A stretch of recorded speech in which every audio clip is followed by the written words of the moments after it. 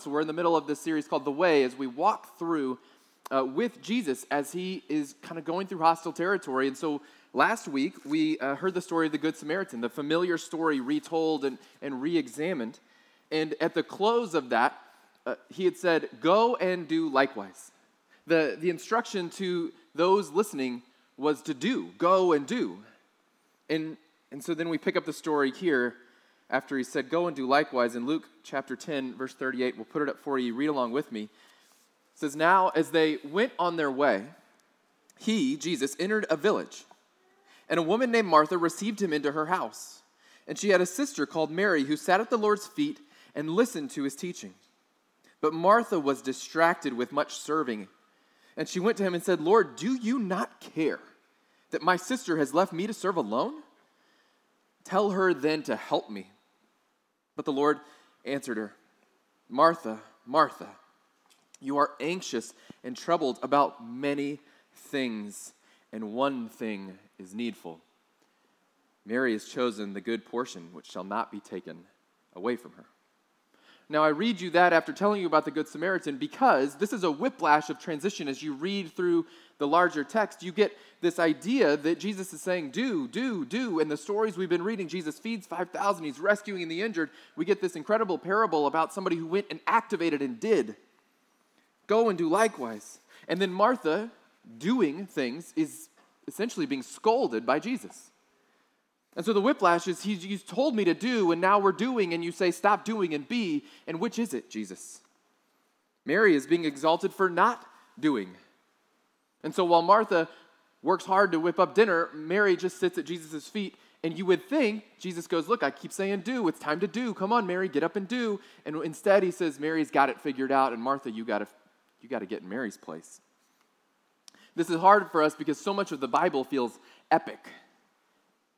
It's wars and miracles, it's battles, it's resurrection. It's one epic story after another. Seas are parting and floods and the whole thing. You go, gosh, this is incredible. And then you read this story of Martha and Mary, and what you recognize is this is absolutely mundane.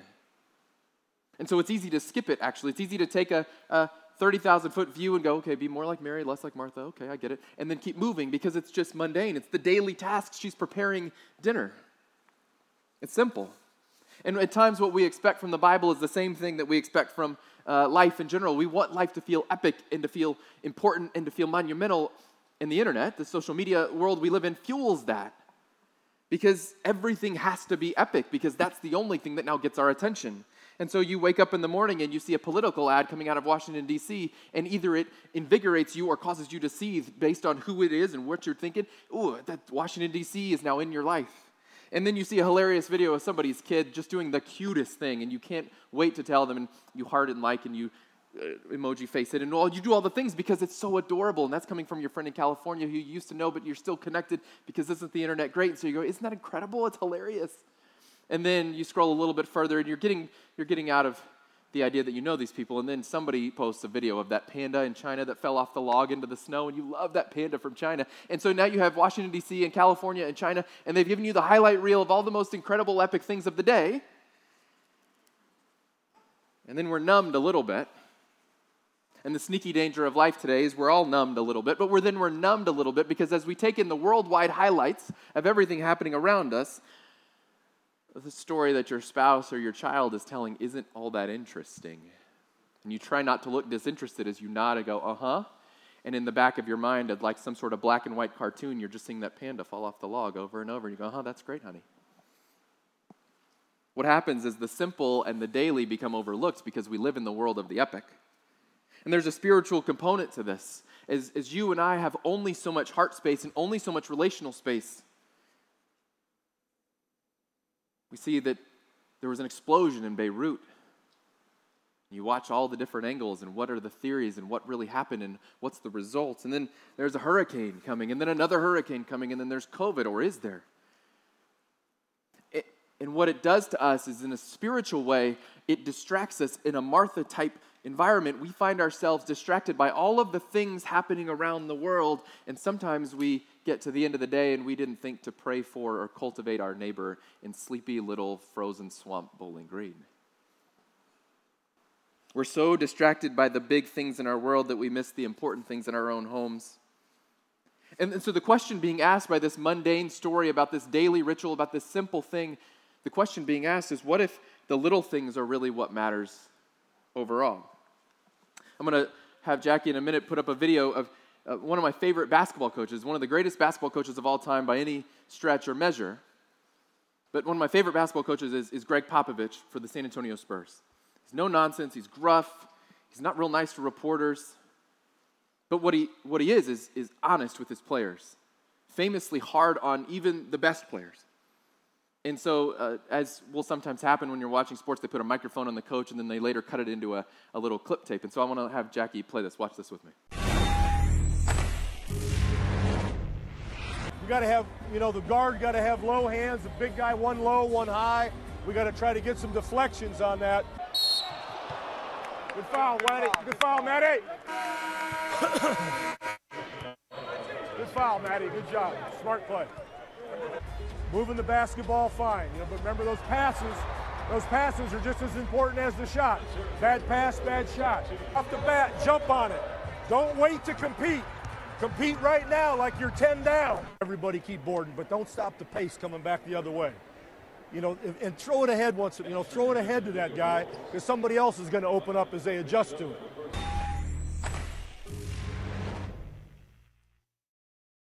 What does that have to do with Martha and Mary? Not a single mention of a highlight reel play, not a single instruction to jump higher or dunk harder. It was all about little things. All the clips you can find of him in any huddle ever are about the little things. The pass is it's just as important as the shot. Bad pass, bad shot. It's about the pass. The thing that no one will remember after the game. Who made the pass that led to the pass that led to the pass that led to the basket? He cheers for somebody who had a good foul. A foul is not something you want, and yet he goes, good foul. That's a great foul. What he's instructing people to do, these millionaire, top of their sport athletes to do, is compete, try hard, rebound, do the dirty work, push the pace, show grit, all the things that never would make a highlight reel. That is the anti-highlight reel. Nothing interesting happened. In fact, nothing interesting was talked about. But what wins in basketball, and I would argue what wins in life, is not highlight reel dunks and last-second shots. What wins is practice and details and fundamentals and the simple things and the daily life and the daily ritual and the organizational way that we look at the world. That will dictate who we are as people. The best coaches, and I would say the best rabbis, they know this. And they have to constantly remind us the pass matters as much as the shot. Push the pace. Compete. Trials reveal your character, but your character is made in life's mundane moments. Trials reveal your character. You go through something hard, it reveals who you really are, but your character is actually made in the mundane moments. Your character is not made in the height of your greatest trial. It's made on the Tuesday afternoon that's just like all the others. The way you live on that nondescript weekday is what forms you. It's what gets revealed then in crunch time. So Jesus sits down for dinner, no big deal. And the camera zooms in on Jesus as he has his team around him. And Mary is sitting at the feet of her rabbi, and Martha is preparing a feast for a king, right? Juxtapose those two things. Mary is sitting at the feet of her rabbi. She's preparing the feast for the king. We would go, man, Martha figured it out. And Martha gets the rebuke from Jesus. What we're eventually going to ask is, what does it mean to sit at Jesus' feet? But first, before we go further, note one thing. Martha is deeply loved. So if you get to the end of today and you go, gosh, I'm a little bit more Martha than I realized, you are deeply loved. Even in the text, it says Martha, Martha. Jesus uses her name twice. We talk about this sometimes, the Semitic language. It's a double emphasis. It increases emphasis. It increases significance of what he's about to say. And Jesus, when he uses a double, Martha, Martha, it's often used with great sadness, but it's always used with deep love. So when he's on the cross and says, my God, why have you forsaken me? When he looks out over Jerusalem and he says, Jerusalem, Jerusalem, why must you kill your prophets? When David in the Old Testament loses his son, Absalom, my son, my son. What you see when a Jewish speaker uses that repetitive language is there's some deep heart moment happening. Jesus has a deep heart moment with Martha. Martha. He's counseling her out of a deep love. And so as we find our own Martha exposed, remember, you're being counseled out of a deep love. Most of us have Martha seasons. We have a season, a week, a day, a month, a year. Some of us are living Martha lives that we've never actually had it pointed out. She is busy. Nothing wrong with busyness. She's busy with ministry. Nothing wrong with ministry. But Jesus makes a point of contrasting what she's doing in her busyness with what Mary's doing sitting at his feet. And so the question now is, how do you know you're in a Martha season? How do you recognize Martha in yourself? Tim Keller in 1997 preached a sermon and asked this question and then laid out these 3 principles, and I was like, those are beautiful. I'm not going to remake those. So we're going to take his 3 principles and make them current for us today. The first one, he says, identifier number 1 that you might be a Martha or you might have a Martha tendency today is you have inner turmoil. You have inner turmoil. He looks at Martha, Jesus says, and he says, you are anxious and troubled about many things. You have inner turmoil. The word for anxious there means to be torn into many directions. The word for troubled means like a ship that's about to capsize in stormy seas. These are the images that are coming up as Jesus says, you are anxious and troubled about many things. I like to cook. Cooking is fun for me. It's creative. It's a release in many ways. And the thing about cooking is you can't really do a lot of other things while you're cooking. Otherwise, you ruin what you're cooking. It's hard to multitask and cook, which is why cooking is often so hard, because the hardest thing about cooking isn't, do I turn the oven to the right temperature and put the thing in for the right amount of time? The challenge about making a dinner, like a real, actual, multifaceted dinner, is having everything come out at the right time. It's the timing of it. Anybody who's ever been part of making a Thanksgiving dinner, Thanksgiving's right around the corner. Sorry, it's true. Have you ever tried to make Thanksgiving dinner? And there's like 17 sides, and don't forget the rolls, and these 3 pies are in right now, but they got to come out. And the turkey, don't leave the turkey too long, otherwise it'll be dry. But if you cut it out too early, it won't be tasty. And you do the whole thing, and the whole day is just blown. And because all you're thinking about is the timing of the food, It's why it's hard. It's hard to multitask and get all the different things right because there's too many things to juggle at once. Either, if you're going to do Thanksgiving as the example, either you ignore all the people you love who you've invited over to your house to have Thanksgiving with you, so you can get the meal right, or you ruin the meal and enjoy the people. It's kind of like, it feels like an either or. And so the families that have figured this out go, everybody just bring one thing that's already done, and I'll only worry about turkey and we'll be good. It's the pinnacle of kind of Martha meal prep. When someone cooks for 8 straight hours, they don't get to enjoy the people around them because you have to focus on the one thing. What you feel in that moment as the green bean casserole needs to come out, but the rolls need to go in, but which one is the pie that we need now, and which one is the pie that you can't have because it's gluten this? And as you start getting that, you feel torn and tossed by being taken in so many different directions. And we wonder why there's arguments at the Thanksgiving dinner table. Do you ever feel that way in your daily life? Like every day of your life is sort of making Thanksgiving dinner, and you're trying to keep all the plates spinning, you're trying to keep all the different threads going, and you're trying to get them all to meet in the right spot, and it never quite feels like it gets there. And the only way you can get it there is by ignoring the people you love or dismissing the things that you're supposed to be actually worrying about and just focusing on the things you're doing. If you feel like you may be troubled and anxious, maybe you have a little bit of Martha happening. Now, identifier number 2, you are irritable. I had never considered this. When I hear the way that Martha talks to Jesus, she is irritated. Jesus, tell her to help me, is what she says. She looks at the Savior of the world, the creator of the universe, and she goes, hey, seriously? Tell her to help me in here. She's a little snappy. I know when this is me. My children know when this is me too. When I'm short with my kids, I am long-suffering by nature. When I'm short with my kids, I know it's only about me. It has nothing to do with them. And it's usually when I'm expecting an 8-year-old and an 11-year-old to take on an adult task with an adult expediency and adult excellence. And then they don't do it because they're 8 and 11. They don't do adulting right. And then I'm irritated with them. What's your problem? Why don't you do the thing? Bella, you're 11. You should be driving better than this, and I'm texting in the side. It's a problem. Why am I short with my kids? It's not about them. It's not that they failed to do the adult task I gave them in the right amount. It's that there's something wrong with me. I'm irritable. Why can't you do the thing I asked you to do? We do this with our friends and spouses. We do this with drive-through workers. Not very often, but occasionally we do it with our pastors. It happens when someone is getting in the way of our life being just the way we want it to be. Because we're juggling too many things, we're doing too many things, we got too many things going on. And because of the too much, when the one thing falls short, it's got to be somebody's fault. Jesus, tell her to come and help me.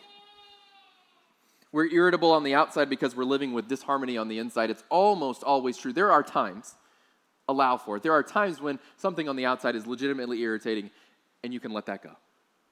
But almost always, when we are irritated on the outside, it's because there's disharmony on the inside, and that shortness with others begins to seep into what becomes our most important relationship, which is identifier number 3. It's on occasion we find ourselves becoming suspicious of God. We become suspicious or unsatisfied with God. Martha looks at Jesus and says, Lord, don't you even care? Her Messiah, she knows. And she says, don't you even care? Tell her to come help me in the kitchen. Don't you care, Jesus? If you've lived long enough and you've been through enough seasons, you've had that moment where you go, God, are you even there? God, are you even listening? God, do you even care? That's a deeply human statement that she makes. But essentially what she's asking Jesus is, what is wrong with you? She's suspicious of his motives. But listen to Jesus and his response. He says, I gave you one thing. One thing. Jesus essentially looks at her and says, I'm never going to give you more than you can do in a day. And so your anger is now displaced. Your anger, you got to be careful where that's coming from.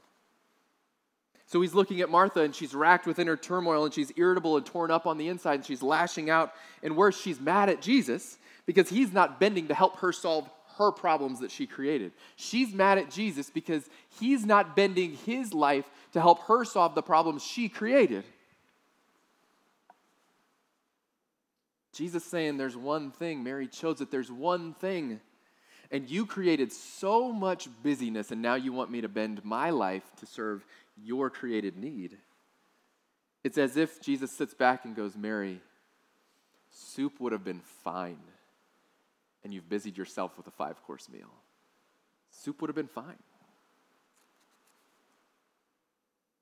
The question he asks under the surface that isn't in the text, so take it or leave it, because it's not straight from the scripture, but it's what I hear when I hear him asking these questions of her, when I hear him scolding her, what I hear him saying is, Martha, are you serving me or are you serving you? Because I was satisfied with less and you're irritated because I wouldn't help you with more. So who are you serving, really? The question for us as the church is, where is that us? With our family or our friends, with our spouse or our children, with our Savior and King?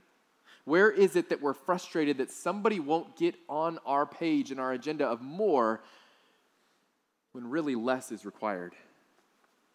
Where are we dry aging steaks when soup is all that's been requested? We start feeling that pain and we start looking through our own life and we go, oh man, I got this area and man, that was probably what happened last week on Wednesday. Okay, that makes more sense. And so the question you would ask is, what do I do? What do I do? Which is ironic because we just said it's not about doing, but now you want to know, what do I do to make it better? That's actually a good question. So we learn, like Mary, then to sit at Jesus' feet. What does Mary do? Mary sits at his feet. And what does that mean, you ask? I heard you. What does that mean? I'm glad you asked. It's a formal idea in Jewish culture. To sit at someone's feet means to be under their authority. You'll see it in the book of Acts. If you read forward a little bit, what you see is that the new Christians all collected their belongings, their possessions, their money, and they put it at the feet of the apostles, the scripture says. Which means what? They submitted all of their resources to the greater good and the greater kingdom efforts. They submitted. They put the money at their feet. It's beautiful. Them doing that, or Mary sitting at Jesus' feet, it's an indication of an ownership switch. I put this at your feet. It's not mine, it's yours. Mary sits at Jesus' feet, and what she's saying is, I'm not mine, I'm yours. Giving ownership to something is beautiful. It brings other beautiful benefits as well, but when you think about it, the only way you get to the depth of somebody is to submit to them. The only way you get into the depth of somebody is to submit to them. You can't see depth from top down. You have to get to the bottom to get to the depths, don't you? It's a really beautiful metaphor that Mary sits at his feet and she gets the depth of what's happening here. You could see the top of the ocean from a plane, but to understand what's really at the depth of the ocean, you have to get under it. And that's what Mary's doing. Have you ever watched a movie or your favorite show? You've seen it enough times, and you start seeing things that no one else would see on their first time watching it, but you get it. You get the inside joke, and you get the third thing, and you get the little thing in the background that no one else sees because you've seen it so many times. You know the one you're thinking of right now. Or you heard a song, and you recognize that your favorite part of the song, but only on like your 12th listen, you're like, oh, did you hear this thing in the song? It's so beautiful. Wouldn't have heard it the first time, but you heard it so many times now, you get it on a new level. Or even sports. You sit with somebody and they're watching sports and all they talk about is what's happening on the weak side, and you're like, what are you even talking about, the weak side? But they've watched so much sports that they don't even watch the ball anymore. They're watching other things happening, and as that unfolds, they see a whole different thing than you see because all they do is watch sports. Maybe most intimately, have you ever grown to love someone over time? And you find yourself loving them more as they become more known to you? This is why love that lasts is so beautiful to us. It's why when my wife and I see the octogenarian couple in our neighborhood walking at a snail's pace but holding hands every single day, we go, that's what we want. To be hunched over and real slow about it, to wear your mismatched overly white tennis shoes with your culottes, and you're like, that's what you want? Like my 11-year-old says, old people love is weird. And she's talking about us. You guys say weird things to each other. What's that about? Because what does she know about love? She knows what she's seen on television. She knows that love is about youthful attractiveness and exuberance. And what you learn that love is about over the years is love is something different. Love is this beautiful submission and learning the depths of another. That's what it means to sit at someone's feet. Is to willingly submit your life to knowing them truly, to understanding them. And as you get to that deeper and deeper place, you find you love them more and more. And that depth reveals beauty. But it requires two. It requires a mutual submission. It doesn't work if one does it. Both have to submit. Later in the Gospels, there's this beautiful thing where Mary, the same Mary, she washes Jesus' feet with incredibly expensive perfume, and then she uses her hair to scrub his feet and then begin to dry off the perfume. Everyone in the room is horrified when she does this. It's such a waste of resources, they say. And Jesus says, don't bother her. Don't you know she's preparing me for burial? And it's this beautiful moment because everyone in the room is confused because what in the world is she doing? What is Mary doing? Peter says, no way, that's not happening. You're not going to die. Over and over, Jesus predicts his own death in the scriptures, and they never get it, but Mary gets it. As the room erupted in protest, as you get that picture in your mind's eyes, everybody going, what are you doing, Mary? And she's using her hair to wash the feet of Jesus. Jesus goes, she's preparing me for burial. She was potentially the only person on earth who actually knew what was happening. Everybody else was confused, was adamant, this is not, no, Jesus, no cross, not you. And she knew, and so she gave her most precious thing and prepared him for burial. Maybe Mary was the only person who really got it. Why? She sat at his feet.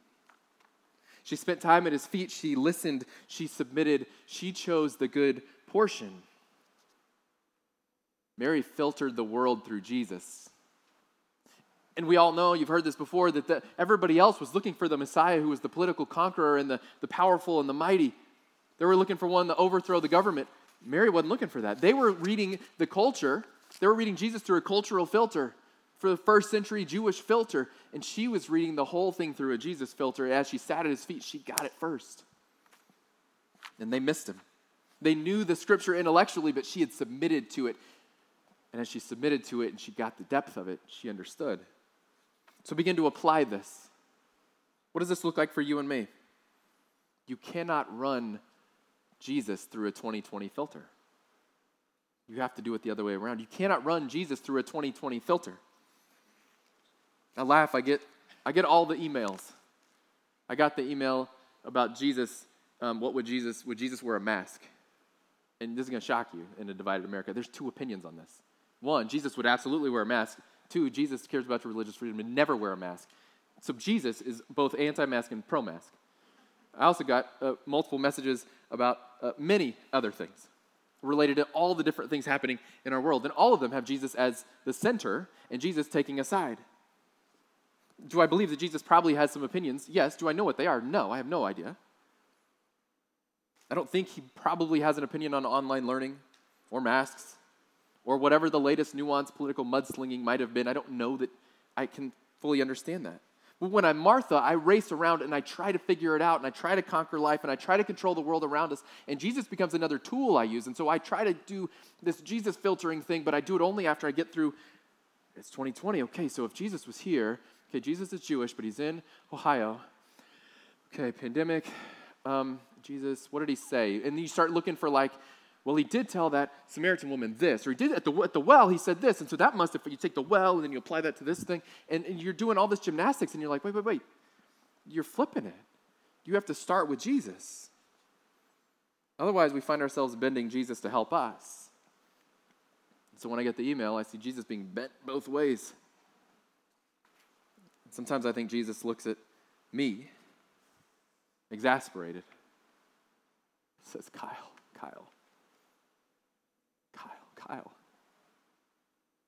You don't get it, do you? You've missed it. You're running around trying to connect all the dots. I'm here. So we have to slow down and we begin to run life through the Jesus filter instead of the other way around. We sit at his feet, and you're a parent or you're a student, you're a leader. You feel emptiness. You feel anxiety. You feel insignificance or exhaustion. And what we need to hear is Martha, Martha, Nick, Al, Deb.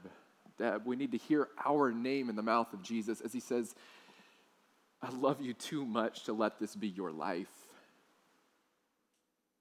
There's nothing going on with those people. I just picked them at random because I saw them. What's wrong with Al? One thing is essential, Jesus says, and Mary's figured it out. I would argue that there are days, these are called Sabbath days maybe, that where we put down the phone and we turn off the news, that we get back to fundamentals, that we work on our passing instead of our shooting. We put away the steak and just indulge in the soup, the simplicity. So maybe what I want to invite you to do is take a breath with me, like in your mask. This is going to be fun for you. Take a big, deep breath. You'll smell what you have for breakfast. Big, deep breath. Inhale and let it out. Because I want to tell you, I said this only works if there's mutual submission.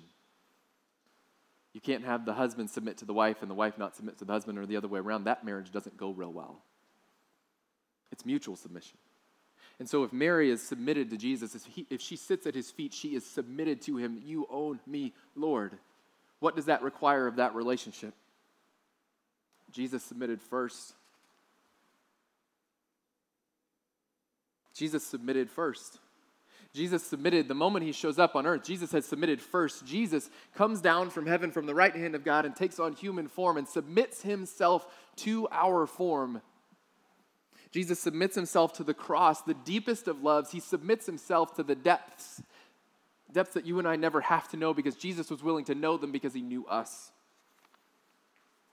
Jesus didn't take the cross for all you could do. Jesus took the cross for you. And that's an important distinction. Jesus didn't take the cross for all that you would do for him. Jesus took the cross for you. Jesus submitted himself fully to you in giving up his life for you. And then the response that he asked for is not to be Martha trying to show him how much we've earned the grace he gives, but instead to be Mary and to submit in return and hear what he's saying and then live out of that. It's not that Mary didn't do anything. Mary didn't just crawl around at his feet. She did. But her doing was based in her being, not her being was based in her doing. Does that make sense? We are called to submit to a Christ who first submitted to us. And so knowing that, the question for today becomes, will you submit yourself to Jesus? Maybe the first time, maybe it's just again, maybe you've never heard it put this way and you go, oh, that's a bigger thing than I thought this Christianity really was.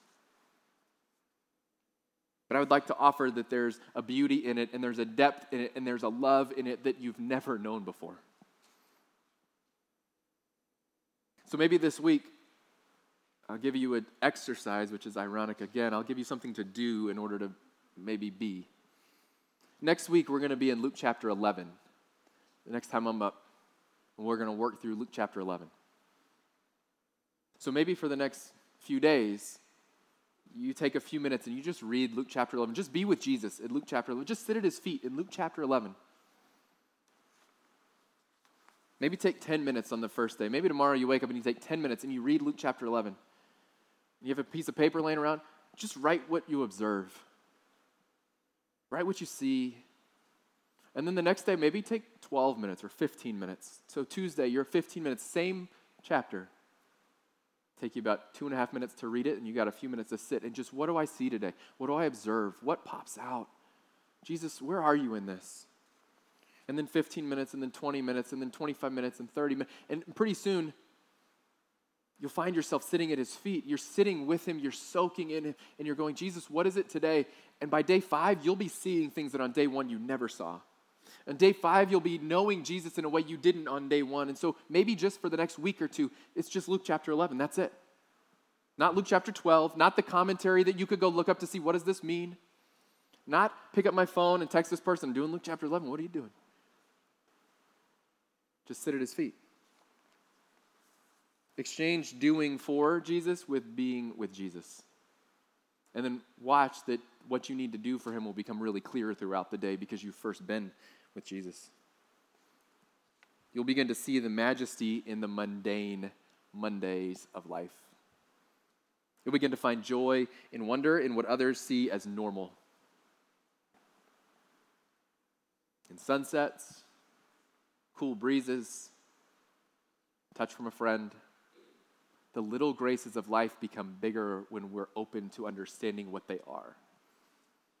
But it requires us to submit ourselves to that process, which means we have to submit ourselves to the King, to the relationship with Jesus.